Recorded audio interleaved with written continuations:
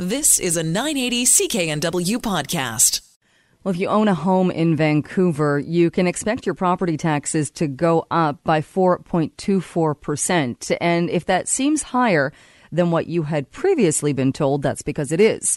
It is higher than the proposed 3.9%, and that's because of a last-minute change put forward by Vision Vancouver Councillor Raymond Louie at the last full council meeting before the holiday break. Now, we did put a request out to Councillor Raymond Louie, offering him numerous times to come on the program this weekend to explain this and talk more about this. We were told that he was not available this weekend.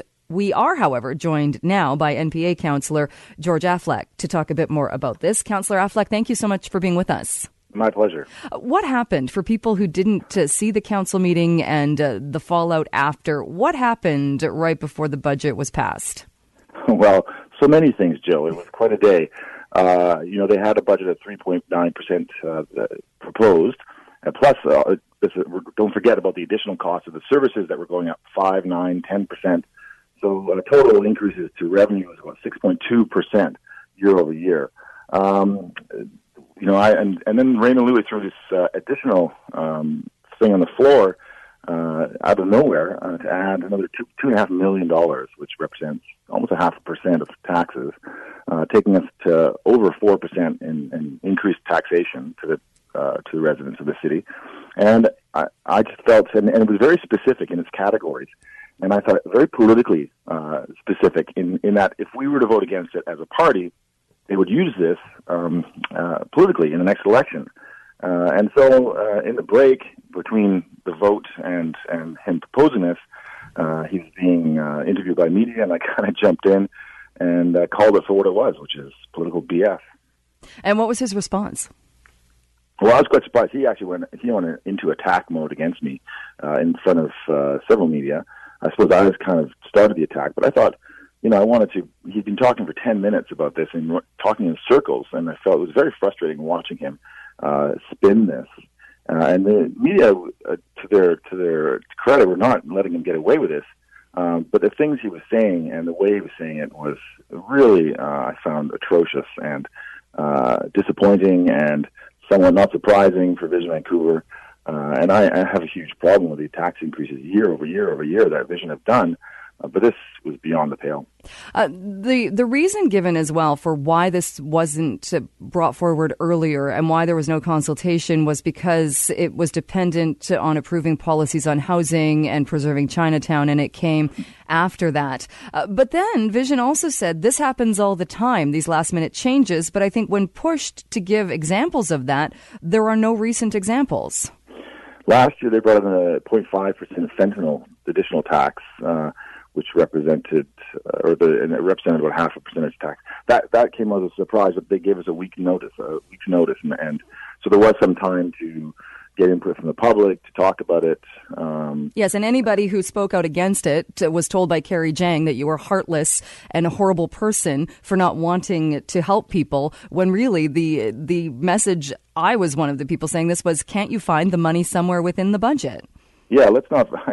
This kind of personal attacks on, saying that we're, in some cases, murderers by not approving some of those increases, is so cheap politics that was last year.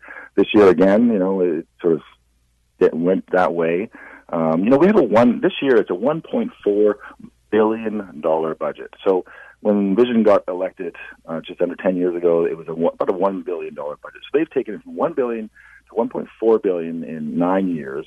And you're telling me you can't find a couple of million additional money in some of those mysterious line items like timing uncertain. That's an actual line item in the budget. And the other one is the innovation fund. And this fund is basically a slush fund for Vision for all their pet projects. There is lots of money in the budget if you dig deep, if you can, which I have challenges with because there's not a lot of data there. There would be a way to find that $2.5 million without increasing taxes. What was the other one? Sorry, before you said innovation fund, what was the other line item? It's called timing uncertain. And it's basically every departmental budget has this line item, and it's a way for it's basically random stuff you need to buy in the year. Because I don't think I'm alone in saying what I want from my council is garbage pickup, street maintenance, light maintenance, and these things. And I feel, and I'm going to open up the phone lines after 8:30 and see what other people have to say. I feel like this council is taking on a job that is a whole other level of government. It's a whole other place. And maybe some of the councillors need to go run for another level of government because it doesn't seem like these are civic responsibilities. Yeah, 100%. I've voted against every single operating budget since I've been elected for 6 years for various reasons. One is that it's not transparent in its detail. There's not a simple spreadsheet with all the departmental budgets that's all laid out there. You have to kind of dig around and find each department. The incredible increases year over year. And then the issue to me is the priorities, for sure. I agree. You know, it's not sexy in civic politics generally. It is about garbage pickup. It's about sewers. It's about these basics that are built into our charter in that we are required to fulfill to the residents of the city. And I feel like Vision Vancouver have pushed those down to the bottom of the agenda and turned the whole budget on its head and have prioritized things that traditionally have been the provincial or federal government's purview. So I feel like it's I know it's politically motivated in some ways. I mean, it's tragic, some of the stuff going on, of course. We all feel this horribleness that's going on with homelessness and the fact that it's unaffordable in the city and all these things. But we have to start with the basics first.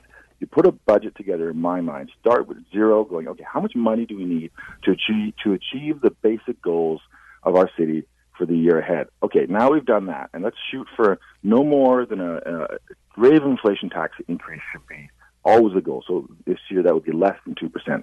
Now, if we want to do extras, we say, okay, here are the extras beyond the basics that you assume we're going to do, and this is how much it's going to cost. And hopefully maybe we can do that within the rate of inflation. But if we want to ask for more, then we have to justify that to the taxpayers of the city and say, this is why we need to do this. Do you support us? This is why we're going above and beyond that. But to me, it's always about not doing the basics. If you look around the city, it's dirtier. You look at the priorities, the Point Grey bike route costing $18 million. You look at a section on 10th Avenue in front of the hospital costing $6 million for 800 meters of a separated bike lane that nobody wants. These are things like, what are the priorities here? What is going on? And I find it very frustrating as a councillor. Well, and people can come back and say, it's just $7, it's just $10, so what are you getting so upset about? But to me, it's a lot more than that.